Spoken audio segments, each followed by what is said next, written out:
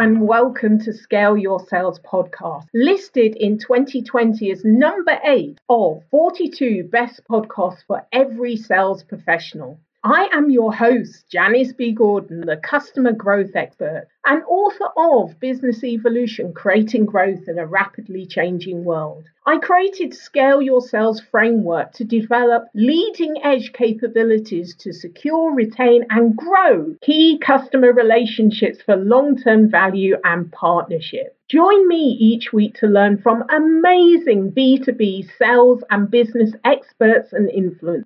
Tune in for actionable insights and strategies. Are you ready to scale your sales? Hello and welcome to Scale Your Sales podcast. Now, my next guest is Gopala Krishna.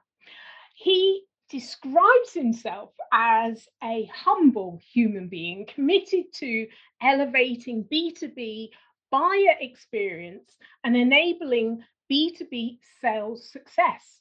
He has over 20 plus years global experience with startups, scale-ups, mid-market vendors, which has helped him with learning by doing and failing and succeeding all of these strategies that he's put together to be named one of the top 100 sales influencers to follow globally by Salesforce. Being an advisor, an investor, an entrepreneur, a speaker, an author, and a lifelong learner, Gopala Krishna has an authentic perspective on life and on business. So welcome to Scale Your Sales podcast, and you like to be called Chris. Thank you. Thank you, Janice. Thank you for having me here. I'm really, really excited to be talking to you. And yes, I'm all here. Well, let's start by really talking about what you uniquely do for your clients, because what I was particularly interested is your link between customer experience and sales, which is something I really focus on at Scale Your Sales. So I'd love to hear your perspective. See, essentially, pandemic or pre-pandemic, as we all know, the buyer's journey has been evolving. And the pandemic has only accelerated the revolution of how buyers actually make purchase decisions, right? So it is super important that you as a seller is part of that buyer journey at a very, very early stage so that you can actually influence and persuade the buyer with your narrative. So it is as difficult for a buyer to make purchase decisions as it is for a seller to be able to sell. So therefore, as a seller, it is extremely important that you be the part of that buyer journey at a very, very early stage of their journey. That's interesting because there are stats, and they're not necessarily correct to say that buyers are not interested in working with sellers, and if they are, then it's at a very late stage because they're all online, they're doing their own research. So, you come in when they're 70% already through the buying process. But what you're saying is there's a real advantages to getting in and having that relationship and giving them the experience early on in their buying process. Would that be correct? Absolutely right. So, according to Gartner, it may be a revelation. 77% of buyers have rated their most recent purchase as either difficult or complex.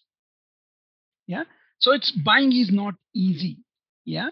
So what happens is when you're part of the buyer journey very early, on the left side of the sales cycle or the buyer journey, what you're doing is you are a co-passenger in the journey to your buyer, right? So with that, you could actually help them educate about the possible solutions. You could influence their their buying decision with your narrative by deeply embedding yourself into their business environment. And then you have multiple opportunities to interact with your buyers, which is not true if you were getting in after the 70% of decisions already made.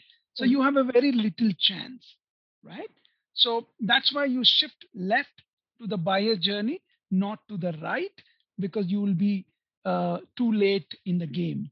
Right, right.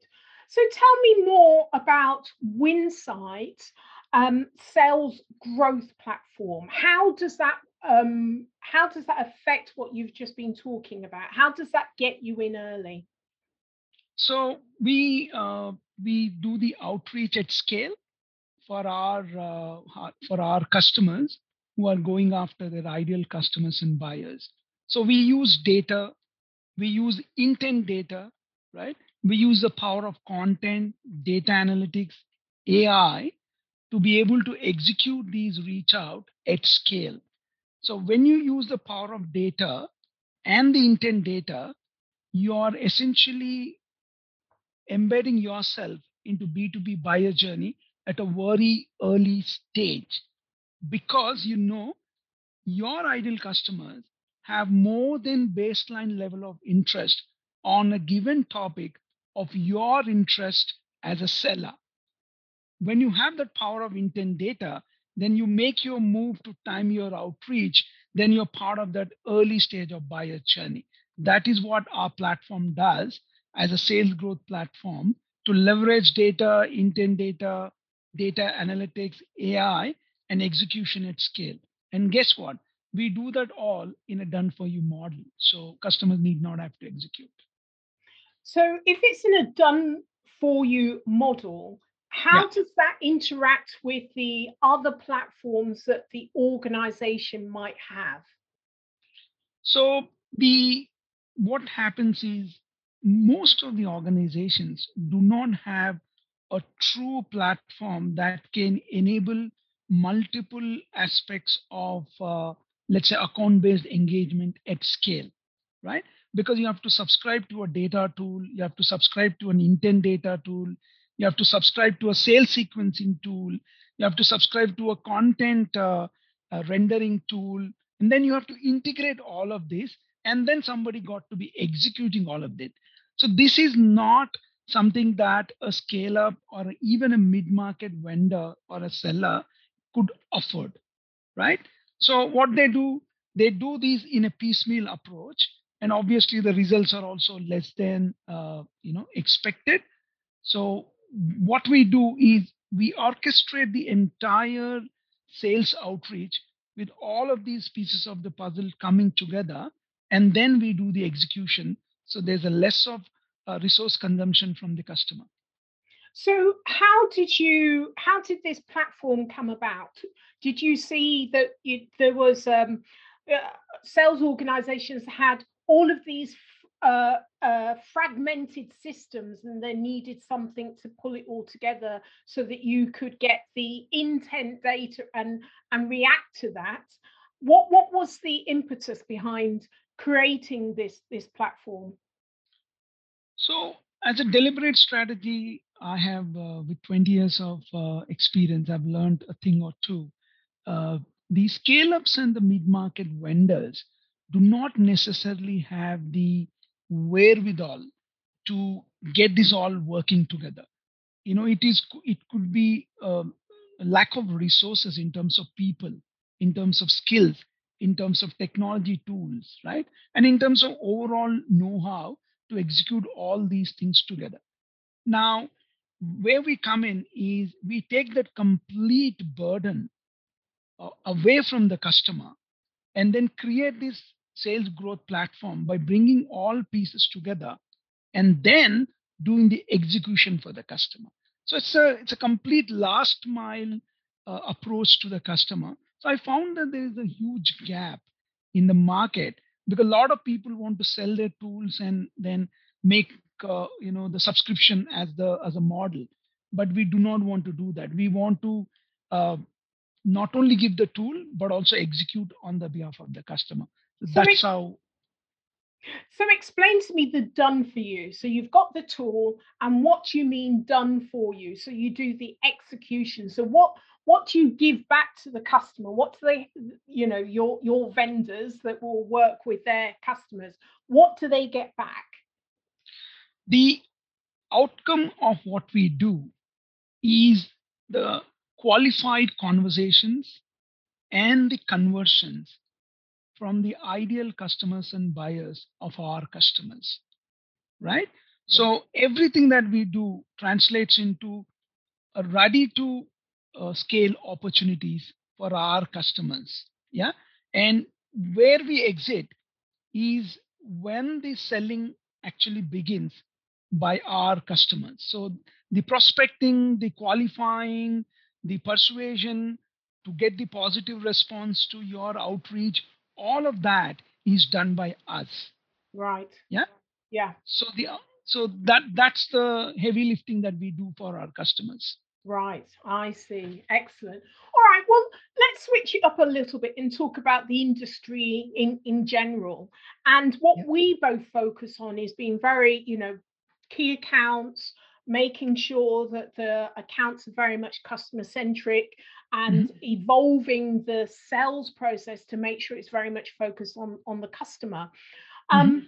And so I'm sure I, you like I, have come across so many organizations that are still very much focused on the sales process rather than the buying process. Mm. And, they're very targeted on hitting the numbers. So, what I'd like to understand from you is your view on whether the sales industry, B2B sales, has shifted enough to be buyer centric. And what do you say to those organizations if they haven't shifted in order to move them further along? Uh, Look, it's a buyer's world. Yeah. Buyers are in a driver's seat, right? That is not to say buying is any way easier than selling, right? Now, if you are only sales centric, all the best, because most of the smart companies have realized you sell more by aligning yourself to a buyer than having a pure play sales approach. So the way I say is there is empathy, there is uh, authority, and there is a credibility. What do I mean by that? You align to your customer at a multiple levels: organization, strategic priorities, challenges, key initiatives, and including the individual role level. Yeah. And then you demonstrate your authority by showing the depth in a specific area of your expertise. Yeah. That can be only one or at best two. It can't be more than that. So you demonstrate the authority through the depth, and the credibility comes in by showcasing the evidence as to where you have done. Somebody who is comparable to your target buyer, right? Somebody who's a peer, competitor, right? So by having the empathy, authority, and credibility, you're actually selling better to your buyers rather than only sales centric approach. Yeah. So it's alignment at multiple levels, and it's a depth, and it's about evidence based selling. I believe that is the way going forward. Interesting. Excellent. Okay, so what practical, because you've already just given us one actually, but what practical strategy would you offer the listeners here to enable their buyers to buy? So you've given us that one. Have you got another practical strategy that you could offer? So one thing I would say is understand uh, the overall buyer and the buyer's organization holistically, right?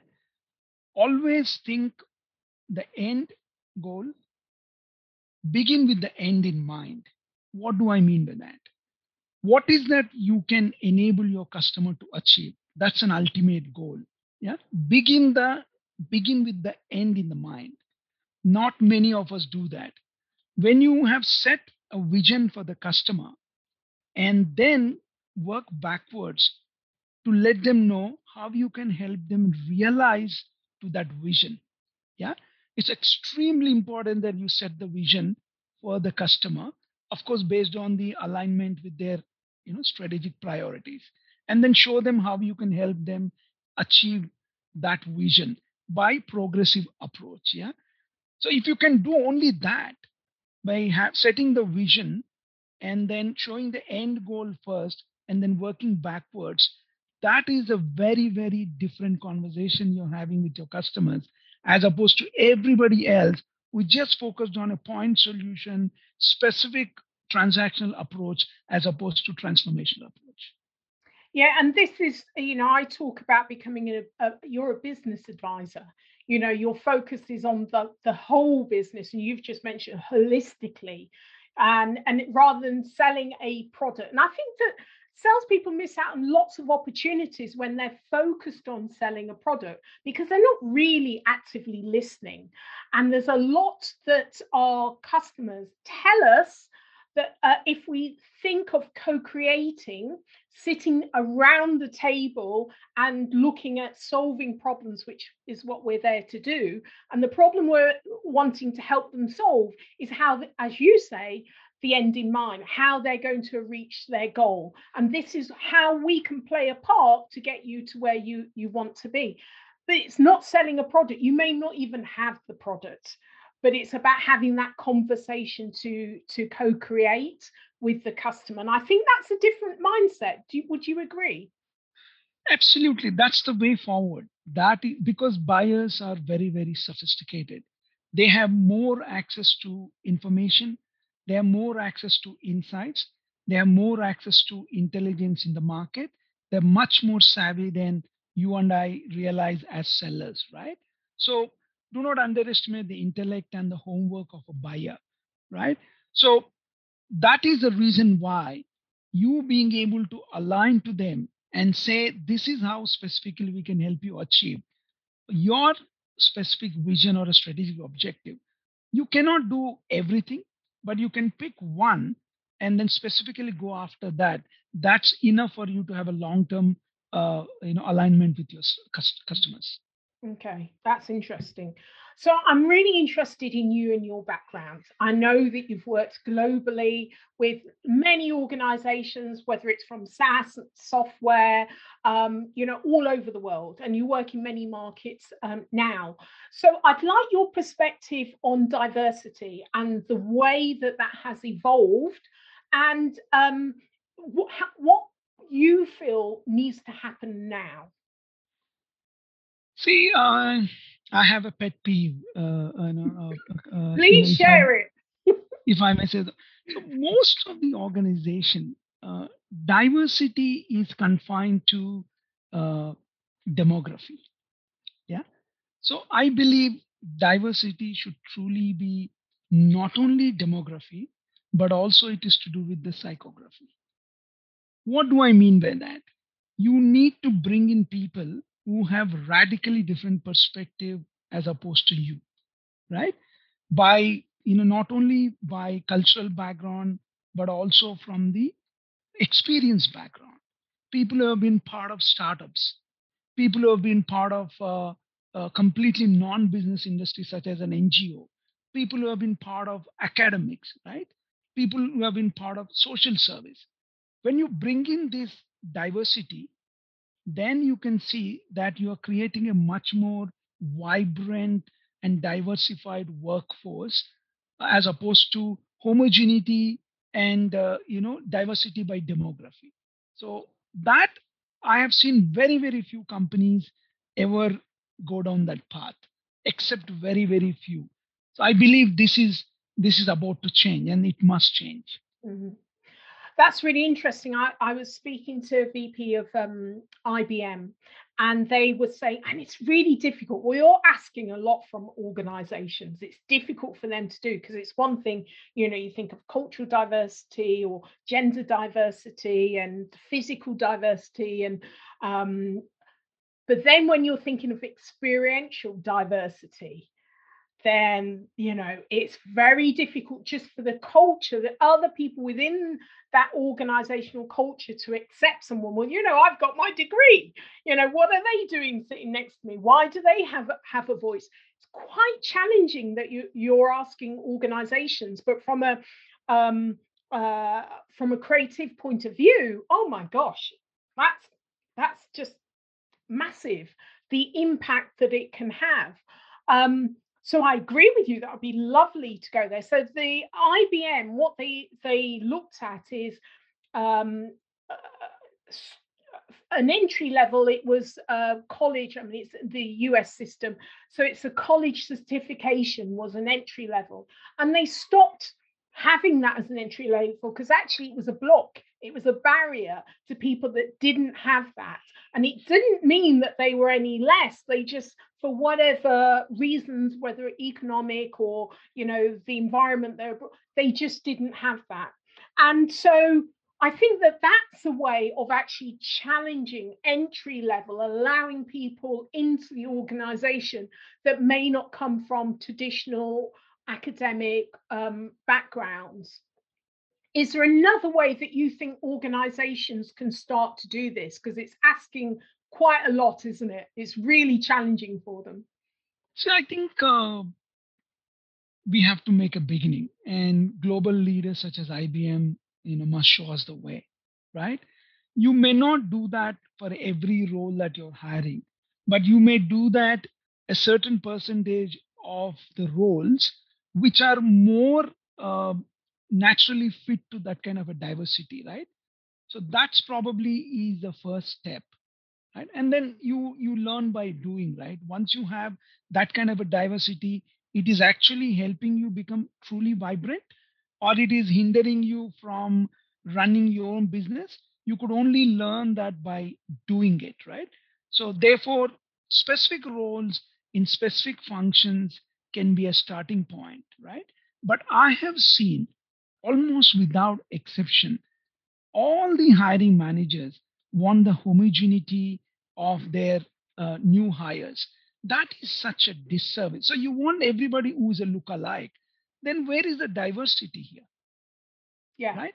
So, but I'm not naive to believe that business can be run by radically shifting your policies. No, you experiment and see how it works in a very very subset of your hiring, and then learn from it to double down it or tone it down, whatever suits in your business ecosystem. That's what I would say. Yeah. And when we're talking about sales, we're talking about global sales. I think because we're online, you need to reflect your sales force, your company's talent pool must reflect that global diverse market that you may want to grow into, and you won't be able to grow into it unless you actually have that creativity within your organization to start to push and move you out of your traditional box. So if you're continuing to grow and evolve, that's how you do it, from bringing in new ideas. So I think that no one has actually come up with that, your point of being as diverse as that as an organization. But I love that idea. So thank you for contributing that. So let me ask you, who is your hero or shero? Sir Richard Branson. Why? Um, I mean, he fascinates me as a human being. I have never seen any human being who's as insanely risk taker as he is. And I've read his book, autobiography, Losing My Virginity. I don't know how many times. I lost count. Right? I mean, how could one particular individual can make such radically risky business decisions and yet succeed at a massively global scale? And how can the same individual take adventurous life risks and then go on uncharted territories by putting it his life at risk and yet coming out successfully and surviving, and keep going back and then taking those risks, including the recent spaceship to the space. Yeah. That is astonishingly awe-inspiring for me.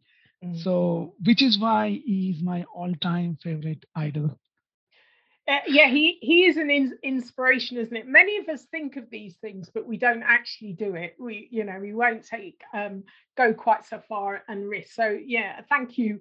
That's interesting, and long may he live and continue to challenge the boundaries and stereotypes, which is one thing I think he's known for. Okay, so how can listeners get hold of you? So very simple, kris@winsides.co. That's the best way to reach me. Drop me a note and happy to respond and then catch up with you or your Excellent. listeners. Yeah. And I'm sure they will be putting all the links in the show notes. So thank you for being a guest of Scale Your Sales podcast, Gopala Krishna. Thank you, Janice. It's been pleasure. Thank you for the opportunity. I'm excited. Thank you. Thank you for joining me on this episode of Scale Your Sales. Feel free to connect with me on LinkedIn or Twitter, Janice B. Gordon, to comment and share. I'd love it if you would leave a review on ratethispodcast.com/scale your sales. Please subscribe for more weekly expert insights to scale your sales.